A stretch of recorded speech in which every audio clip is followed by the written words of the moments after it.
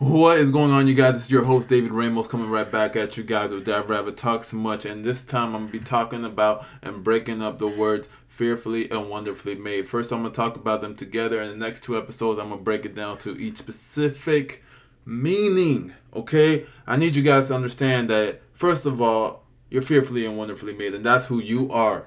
I want you to understand. Your name may be Henry. Your name may be Ashley, Konnichiwa, Uniqua, Backyardigans, whatever you are and wherever you're from, understand that you are beautifully and uniquely made. Beautifully and wonderfully, fearfully made. Okay? Understand that. I'm going to break that up what that means. First of all, the actual context is wonderfully and fearfully. I want you to understand that God made this world not only purposeful and practical, but wonderful. And He made us wonderfully.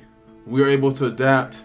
We're able to think on ourselves. We're able to move in different facets and move in ways and manners that not a lot of people can do. Not a lot of God's creation can do.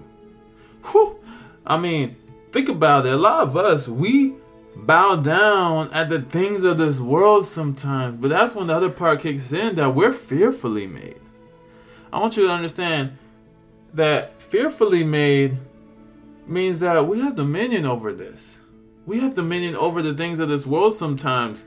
Although in our weakness, we do remember God, because God fills up that gap between good to great, especially godly. He fills in any gap, and the bigger the gap, the bigger our God is. But let me tell you this, we are fearfully made, meaning that we shouldn't have to bow down, because not the fact that we're fearfully made is what God created, but rather who.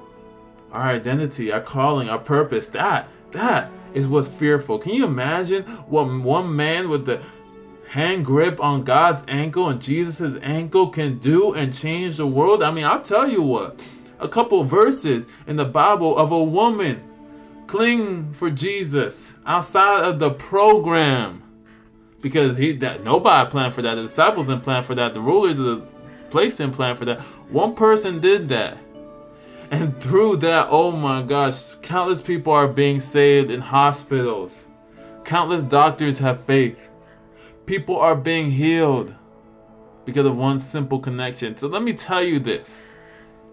Tell your fear to back down before you. I pray that you guys will doubt your doubts. I hope you guys will fear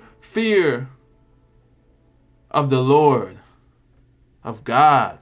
Because let me tell you, He's greater than anything you may receive. He's greater than any insecurity, any hole you may have in your heart. I promise you guys that. Tune in next week as we talk a little bit more about this subject. You guys are amazing. And this has been another episode of Dav Rabbit Talks Too Much.